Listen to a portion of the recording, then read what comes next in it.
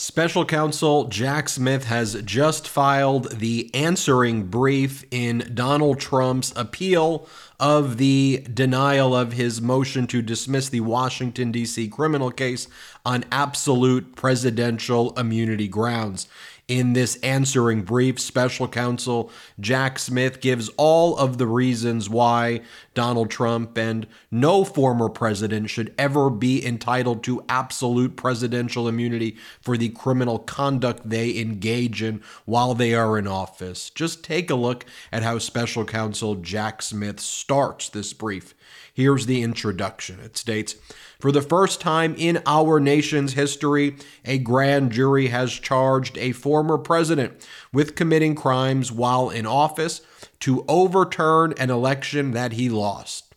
In response, the defendant claims," referring to Donald Trump, "the defendant claims that to protect the institution of the presidency, he must be cloaked with absolute immunity from criminal prosecution unless the House impeached and the Senate convicted him for the same conduct. He is wrong.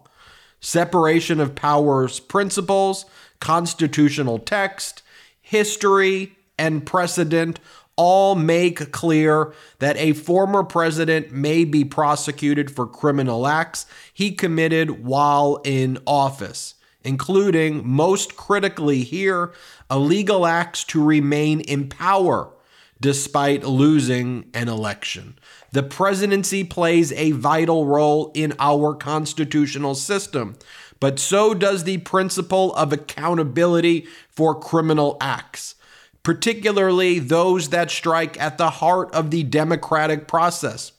Rather than vindicating our constitutional framework, the defendant," and again, in this answering brief, that's how Donald Trump is referred to appropriately, the criminal defendant or the defendant. "The defendant's sweeping immunity claim threatens to license presidents to commit crimes to remain in office. The founders did not intend and would never have countenanced such a result, and multiple safeguards, ultimately enforced by the Article III courts, protect against any potential burdens on the presidency that the defendant claims to fear. The defendant asserts that this prosecution, quote, threatens to shatter the very bedrock of our republic. To the contrary, it is the defendant's claim that he cannot be held to answer for the charges that he engaged in an unprecedented effort to retain power through criminal means, despite having lost the election that threatens the democratic and constitutional foundation of our republic. This court," referring to the D.C. Circuit Court of Appeals, "should affirm and issue the mandate expeditiously to further the public's and the defendant's compelling interest in prompt resolution of this case." In other words, D.C. Circuit Court of Appeals, don't just rule against Trump by affirming Judge Tanya Chutkan, the district court's denial of Trump's motion to dismiss the indictment on absolute presidential grounds. Do it quickly. Our founders would never have countenanced this despicable behavior by Donald Trump. And as I read that introduction to special counsel Jack Smith's brief, I got chills.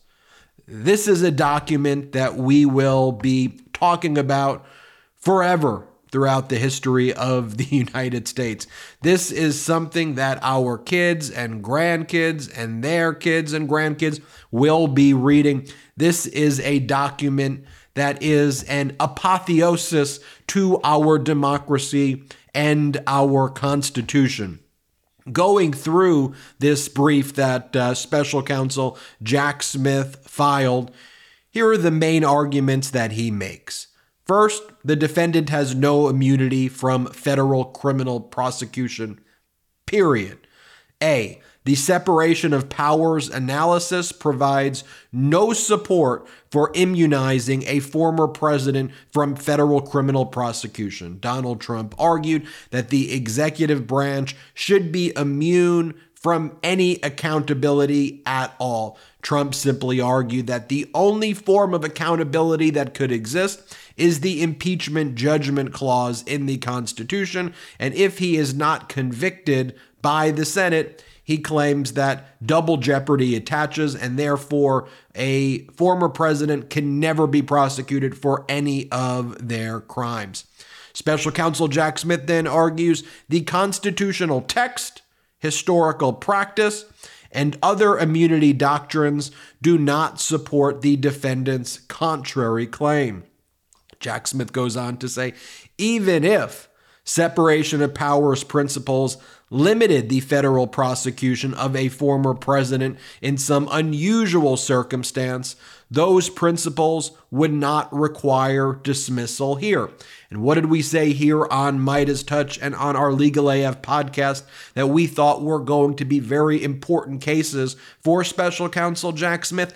The D.C. Circuit Court of Appeals decision in Blassingame, as well as the 11th Circuit Court of Appeals rejection of Mark Meadows' attempt for federal officer removal in the Fulton County District Attorney case, where the 11th Circuit Court of Appeals held that Mark Meadows was not acting under the color of his authority when he was engaged in election interference or even involving himself in elections is reserved for the states. That is not Article 2 power. Special counsel Jack Smith cites that recent Meadows decision by a right-wing conservative 11th Circuit. The panel there had Judge Pryor, a right-wing judge, and the Meadows panel that had two other Democratic appointees.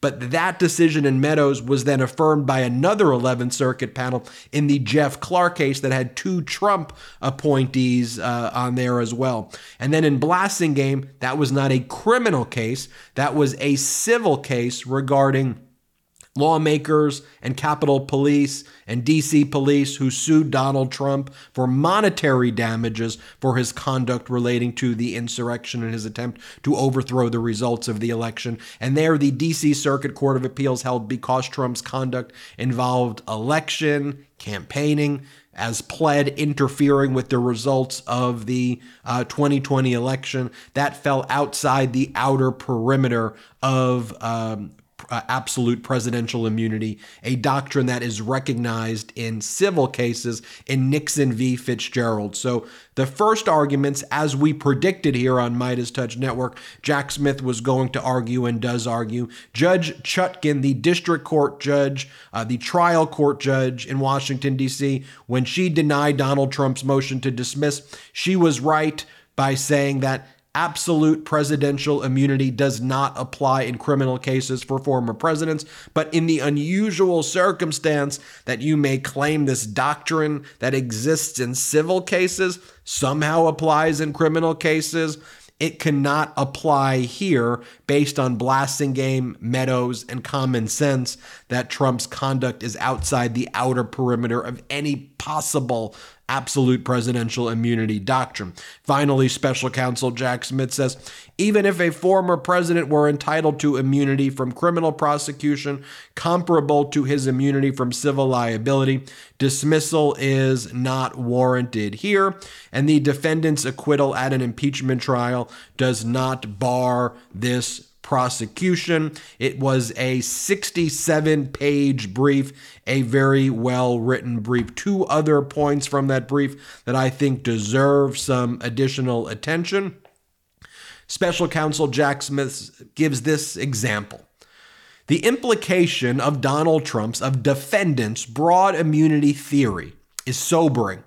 In his view, a court should treat a presidential's criminal conduct as immune from prosecution as long as it takes the form of correspondence with a state official about a matter in which there is a federal interest, a meeting with a member of the executive branch, or a statement of a matter of public concern. That approach would grant immunity from criminal prosecution to a president who accepts a bribe in exchange for directing a lucrative government contract to the payer, a president who instructs the FBI director to plant incriminating evidence on a political enemy, a president who orders the National Guard to murder his most prominent critics, or a president who sells nuclear secrets to a foreign adversary, because in each of these scenarios, the president could assert that he was simply executing the laws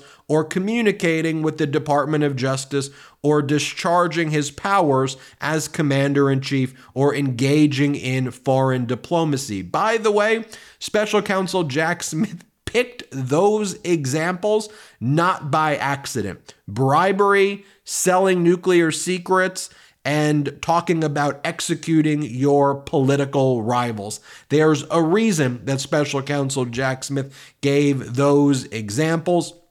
Then Special Counsel later in the brief goes on to say that the indictment Special Counsel Jack Smith brought that was unsealed in August, the indictment thus alleges conspiracies to advance the defendant's prospect, Trump's prospect, as a candidate for elective office in concert with private persons as well as government officials. Citation, Blassingame.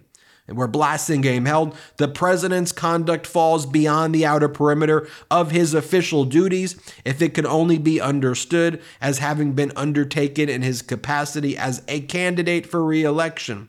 And the defendant offers no plausible argument that the federal government function and official proceeding that he is charged with obstructing establish a role, much less an exclusive and conclusive role, for the president. See Georgia v. Meadows, the decision that was reached about 2 weeks ago on December 18th, 2023 by the 11th Circuit. I was telling you when that Meadows decision was reached, I said Jack Smith was going to be watching that Mark Meadows decision. It has broader implications than just Meadows, and Jack Smith put that in here as well. Now, in conclusion, let's just compare again that intro by Special Counsel Jack Smith in his answering brief to the intro in Donald Trump's opening brief.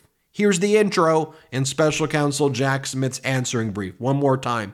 For the first time in our nation's history, a grand jury has charged a former president with committing crimes while in office to overturn an election that he lost. In response, the defendant claims that to protect the institution of the presidency, he must be cloaked with absolute immunity from criminal prosecution unless the House impeached and the Senate convicted him for the same conduct. He is wrong. Separation of power principles, constitutional text, history, and precedent all make clear that a former president may be prosecuted for criminal acts he committed while in office, including most critically here, illegal acts to remain in power despite losing an election. Here was the intro from Trump's opening brief. During the 234 years from 1789 to 2023, no current or former president has ever been criminally prosecuted for official acts. That unbroken tradition died this year, and the historical fallout is tremendous. The indictment of President Trump threatens to launch cycles of recrimination and politically motivated prosecution that will plague our nation for many decades to come and stands likely to shatter the very bedrock of our republic, the confidence of American citizens in an independent judicial system. In Trump's opening brief, I see extortion.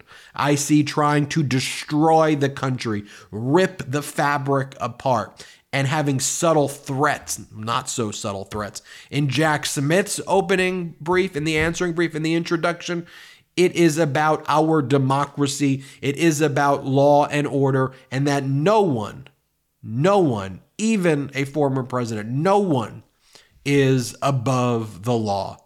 A powerful filing by Special Counsel Jack Smith in the answering brief. So what happens next? On January 2nd, Trump will be able to file his reply. Then on January 9th, we have oral argument before the D.C. Circuit Court of Appeals. And then we will get an order shortly thereafter.